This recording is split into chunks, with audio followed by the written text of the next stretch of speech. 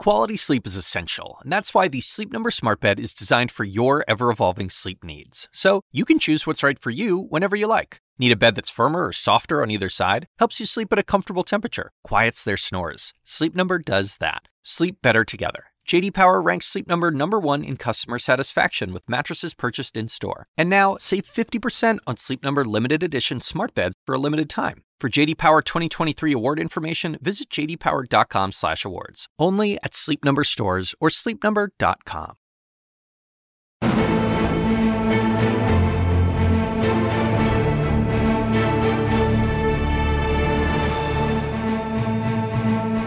Welcome to Weekend Warriors, the foreign policy podcast that asks, what else is happening in the world? I'm S.E. Cupp. So, as you know, it's an election year. But did you also know it's an Olympics year? That's right. The Summer Games in Tokyo begin July 24th. That's right around the corner. Maybe you were hoping, with all the drama and anxiety that's accompanied the 2020 presidential race here at home, hitting pause with the Olympics in the summer would just be the perfect antidote, the perfect escape from all the politics. Temporary respite from the turmoil. Well, look, I hate to break it to you. The Olympics are already courting some political controversy. The International Olympic Committee has announced specific guidelines about the types of political protests that athletes are allowed to make at the Games. And the short answer is none. That's right. The rules include no kneeling, no political signs or armbands, no disrupting of the medal ceremonies, no, quote, demonstration of political, religious, or racial propaganda, end quote. New York Times reports that the guidelines codify existing rules that barred athletes from staging protests on the field or at medal ceremonies, but now remove some of the ambiguity about what constituted a political protest. Violations will be handled on a case-by-case basis. Now, as you can imagine, lots of criticism of this already. U.S. soccer star Megan Rapinoe, who, you know, has been a very outspoken member of the U.S. soccer team, in her criticism of the Trump administration in particular, well, she immediately weighed in with an Instagram post saying, "We will not be silenced." So is it possible, is it even practical to take politics out of sports, especially now at a time like this? Well, joining me now to talk about it is CNN sports analyst, USA Today sports columnist Christine Brennan. Christine will be in Tokyo for all of the Olympics, both for USA Today and CNN. So she'll be bringing us all the stories, including potential fallout from this one. Christine, what do you think made the IOC codify these rules now? Essie, it's a great question, and it really goes to the heart of where we are, I hate to say it, in politics and in our world. Mm-hmm. And so you hope that sports is the escape that it once seemed to be, maybe back in the days of Babe Ruth, I don't know, a long, long time ago now. And really, it's much more a mirror of our society. Because of these fraught times, because so many people have opinions on the U.S. president, among many other things, and of course we're talking about athletes not just from the United States, but from around the world, and mostly young people who might have a different view than their parents or grandparents on some issues. Because of that, we're at this time where, of course, protest is back the way it was, say, in the late 60s, and Muhammad Ali and the sprinters at the 68 Olympics, Carlos and Smith. So that's part of the issue. But the more immediate answer to your question is this past summer of 2019, the Pan American Games, which are a lesser international competition involving the Americas, 2 U.S. athletes did protest on the medal stand. And that was in Peru, right? Right. One took a knee, and the other raised their fist. Yeah. And this, of course, then everyone's like, okay, if this is happening at the Pan Am Games, what's going to happen next summer, which, of course, now is this summer in Tokyo? Bottom line, they were not kicked out of the Olympics. The U.S. Olympic and Paralympic Committee CEO, Sarah Hirshland, I actually broke this story a week or two after the Games, wrote that she found their action admirable as citizens and speaking out and having their voice and using their First Amendment rights, and put them on 12 months probation, which, SE, I have to tell you, I have no idea what that is. Maybe it's double secret probation, but bottom line, they got a little slap on the hand, and they were able to go on their way, continue to practice and compete, and anything they wanted to do. That then led everyone to say, okay, they better have some kind of a, as you said, codifying a little bit more detail of what the rules are for the Tokyo Olympics, where this kind of thing could happen a lot. And that's why we see this very specific, no kneeling, but you can tweet, no flag waving, but you can speak at the press conference. That's why we got this news. Well, and yeah, you mentioned 2 Americans, and it's not hard to imagine Americans trying to make some kind of political protest about any number of issues. But there's also, as you mentioned, so much going around the world, from Hong Kong to Turkey to Venezuela. There's Brexit. There's Iran. I mean, you could imagine a number of athletes from a number of countries using this huge platform of the Olympics. For some people in countries where speech is repressed, where there's not a lot of freedom of the press, this might be their only opportunity to really speak out about some of these important causes. So, I mean, how serious a blow is this to some athletes who might have been looking forward to this opportunity to really have a voice? I don't think it's as serious a blow as many of my colleagues made it first sound when people were saying, oh, no, this is terrible. They're muzzling. I mean, you haven't said this, but, in general, you kind of got this, the Twitter world a day or two after this occurred a few days ago, it was kind of like, oh, they're muzzling the athletes and this is unfair and they have the right to speak. So I think it's important to maybe just step back and actually picture what this could look like. So you got a gold medalist from Israel, let's just say, just making that up, in some event in Tokyo. And you've got a bronze medalist, say, from an Arab nation that cannot stand Israel, all right, which we know these exist, and vice versa, right? So I'm not taking any side on this. I'm just presenting this anecdote as a possible hypothetical. And what does that bronze medalist do? Does that bronze medalist wave some anti-Israeli banner, anti-Jewish banner? Does the Israeli in this hypothetical on the gold medal stand right looking down at the bronze medalist, punch them out, wave another flag? And what's going on with the silver medalist, who might just be from Australia, saying, what's going on? You can't. If we say anyone can do anything on the medal stand, which, by the way, has never been the rule. These are the same rules. They've just made it a little clearer. These are the rules that have been in place for a long time. If you just want a free-for-all on the medal stand, right? And I'm not, by the way, I'm not making light of these issues at all. But I'm just trying to paint this picture because I think this has been lost, SC, in the conversation. If you want everyone to be able to do whatever the heck they want, so you can have anti-Trump stickers. You could put a bumper sticker on your forehead, I hate Trump. You can also say, re-elect Trump, for the silver medalist and whatever. If that's what you want, well, good luck, because then that's a 3-ring circus. So I have to say, as someone who's covered the Olympics going back to 1984 in Los Angeles, a lot of them, 18 in a row, gearing up for my 19th, winter and summer, that I don't think you can have that. I think and I hear you, Christine, from a practical point of view, and I'm a person that doesn't like politics with my entertainment, whether that's sports or awards shows. But let me just read some of the text of the rules, according to the New York Times.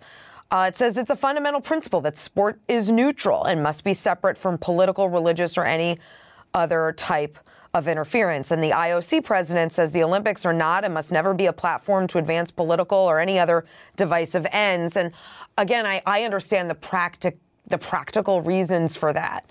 But playing devil's advocate just for a second, does sports really have the luxury of escaping politics right now when there is so much political turmoil, and not just like the catty infighting here in the States over Donald Trump, but real political turmoil, life and death political turmoil in places like Hong Kong? No, they cannot escape it. They've never been able to. And frankly, it's a bunch of malarkey. Some of the platitudes from the International Olympic Committee in terms of, this can't happen. There's politics throughout the Olympics. There always has been. There's politics in sports. And we're not even talking about political displays, just countries disliking other countries. Look at figure skating. This will be a Summer Olympics, figure skating. It's always been the Soviets, now the Russians against, the East against the West. In terms of, I'm not going to vote for your skater, you're not going to vote for my skater. Little things to big things. So, the IOC itself believes it can try to have a truce, an Olympic truce. They try to, if there are wars going on in the world, they ask for an Olympic truce during the time of the Olympic Games. That's a good thing, but that's certainly politics and inserting yourself into these things. So that part of the conversation, I completely agree with your devil's advocate position. You are right, and it's nonsense to even come up with this. Politics are not a part of sport. The other big piece of this, though, that I think is important, Megan Rapinoe. Obviously, one of the biggest names in sports in 2019. Sports Illustrated Sports Person of the Year, rock star. Megan Rapinoe was abiding by these similar rules. It wasn't the Olympic Committee. It was FIFA, because it was World Cup soccer, of course, over this summer in France. Megan Rapinoe did not protest on a medal stand. She stood, back straight, at attention for the national anthem, did not put her hand over her heart, put her hands behind her back, no protest at all. So what Megan Rapinoe did would follow every single rule that we are talking about for Tokyo. And yet, Megan Rapinoe had the largest and loudest voice in terms of against Donald Trump and anything else, any other cause, and women's sports issues, women's empowerment. So you can, and that's what we're going to see. We're going to see athletes that use Twitter and Facebook and social media, which, of course, didn't exist for these athletes 10, 15 years ago. They can now say these things. It just won't. The idea is not to have it happen on the medal stand. Is this also a little bit, Christine, about business, TV deals, sponsorships? This is a highly televised worldwide event. Is there an aspect of that in the IOC's sort of really enumerating what athletes can and can't do? I think so. You certainly don't want to upset sponsors. So you can imagine again, in the scenario that hopefully will not exist, of everyone waving flags and furious with each other and throwing water at each other on the medal stand. And again, that's a doomsday scenario that I do not believe will happen. And it has not happened in the past. But you can imagine then going to a Coca-Cola commercial, right? Right. Right. Oh, you can imagine how the people, they're the sponsors, and there's a real sense that I think you've hit on of sponsors are part of an Olympic family. They use that wording. Now we might kind of gag at that wording, like it's business, it's not a family, but it's called the Olympic movement, and it's not the same, I don't think, as sponsoring a TV show or a run-of-the-mill football game. You are part of the Olympics, and the Olympics is the largest regularly scheduled peacetime gathering of the world. That is a fact. There's nothing bigger, and there's nothing that has more power for good. And that's one of the reasons I love covering it, because, of course, there could be scandal. Of course, there's doping scandal, Lance Armstrong, Marion Jones, the Russians cheating their brains out. Of course. But when it's good, it's great. And there's a lot of good in the Olympic Games and people doing it for the right reasons, and wonderful, heartwarming stories from all around the world, not just the United States, of course. And so I think that probably makes it even more imperative to not have it become a free-for-all for the sponsors and other businesses that are associated with the Olympic Games. Well, I think you know this, Christine, but others might not. But I used to cover the Olympics in the 2000s, the early 2000s for the New York Times when I was working in sports. And I had a real good sense of how the Olympics were doing in terms of viewership. But I don't anymore because I've been out of it.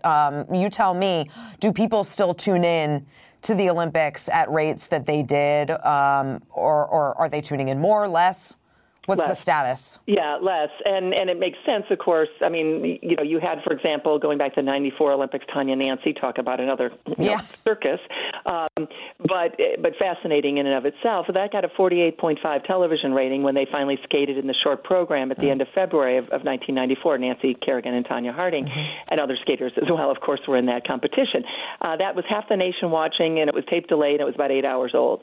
So you'll never get those kinds of numbers again. No. It's still one of the highest rated, program. It's some of the highest rated programming of the year, just because it is still a draw. One of the key elements, going back to politics, you'll have the Democratic convention, you'll have the Olympics, and then you'll have the Republican convention. And they separate it to make sure not to compete. Wow. So there is that. And it's, of course, one network, NBC. So much more of it, though, is about streaming, about Twitter. Oh, hey, look, Katie Ledecky won a gold medal. Okay, now I'll go back to dinner. As opposed to doing what we all did and what our grandmothers and our moms did, the appointment TV from 8 to 11 where you didn't miss a thing, back in the 70s and 80s and what have you. I will also say this, the younger audience that is such a key, of course, the demographic that everyone wants. Those people younger people in their 20s, teens, 20s, have not necessarily grown up with the Olympics the way their moms and dads and their grandparents did, which means that they're not those avid viewers. So let's just play this out. One of the reasons I think that this will not be a huge deal at the Olympics, and we'll talk about it a lot, but the end result, Essie, may not be that we're seeing athletes thrown out left and right. Yeah. Let's say Megan Rapinoe takes a knee. Let's say she does what she did not do last summer and actually decides to take a knee because we're right in the midst, smack dab at the presidential election, which, of course, is the backdrop of all of this. Mm-hmm. If Megan Rapinoe takes a knee, my guess will be that Sarah Hirschland, the CEO of the U.S. Olympic and Paralympic Committee, will not send her home. And I think one of the reasons for that is you do not want to lose that younger fan base. Right. I think you talk to Megan Rapinoe and say, you shouldn't have done that. And you move on, because I don't think that anything, especially the U.S. and Olympic and Paralympic Committee, wants to go there and have a fight with a superstar like that. So before I let you go, tell me, I don't mean to put you on the spot, but I'm pretty sure you've got an answer. Tell me what you think is going to be one of the biggest storylines coming out of this Olympics, not related to the U.S. Oh, good question, because I was going to say certainly gymnastics, which is related to the U.S. I think I'd be remiss if I didn't say, Simone Biles, a survivor of Larry Nassar, and again, an American, the greatest in her sport. We've never seen anything quite like that, where you've got the athlete who's the best in the world and continues to be the best in the world the last 5, 6, 7 years, also a survivor of the worst scandal in the history of the Olympics, which is, of course, the horrific sexual abuse scandal in gymnastics. I'm glad you mentioned that, So that's a big one. I think what we're going to see with Australia, we're seeing it already with the tennis, the Australian Open, and the great concern and the fundraising for those who have been killed and affected by the terrible fires in Australia. Australia always has a strong swimming program. They always are a force in the Summer Olympics. So how will the world greet them, especially if this continues to be a huge issue in Australia, and hopefully not? I think, again, seeing the countries of the Middle East and their athletes rise above the politics, always see those moments, and I certainly hope we see those again in Tokyo in a few months. Well, Christine Brennan, no one knows this better than you do, so I'm so grateful you could come on today to talk all of this over with me, and we'll have you back in July before you leave or when you get back to prep us or debrief us, as it were. Or maybe even during. I would love to, Essie. I love your obviously. Oh, I didn't even want to ask because you'll be so busy. But yes, if you could make some time for us while you're there, of course, we'd love to touch base. We'd love to. Listen, it's called the No Sleep Olympics. You know that. I do. So I would be happy to carve out a little time for you when I'm over there, and always a delight to be on. Thanks for the great questions, and what a story we're going to have. All of these things just in between the Democratic and the Republican convention in the United States. Going to be quite a summer. Christine Brennan, thanks so much. And that does it for me, Essie Cupp. Thanks for joining us this week, and tune in to the next episode of Weekend Warriors.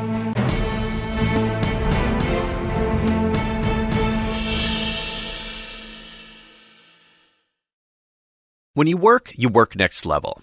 And when you play next level. And when it's time to sleep, Sleep Number smart beds are designed to embrace your uniqueness, providing you with high-quality sleep every night. Sleep next level. J.D. Power ranks Sleep Number #1 in customer satisfaction with mattresses purchased in-store. And now, the Queen Sleep Number C4 Smart Bed is only $1,599. Save $300 for a limited time, only at Sleep Number stores or sleepnumber.com. Prices higher in Alaska and Hawaii.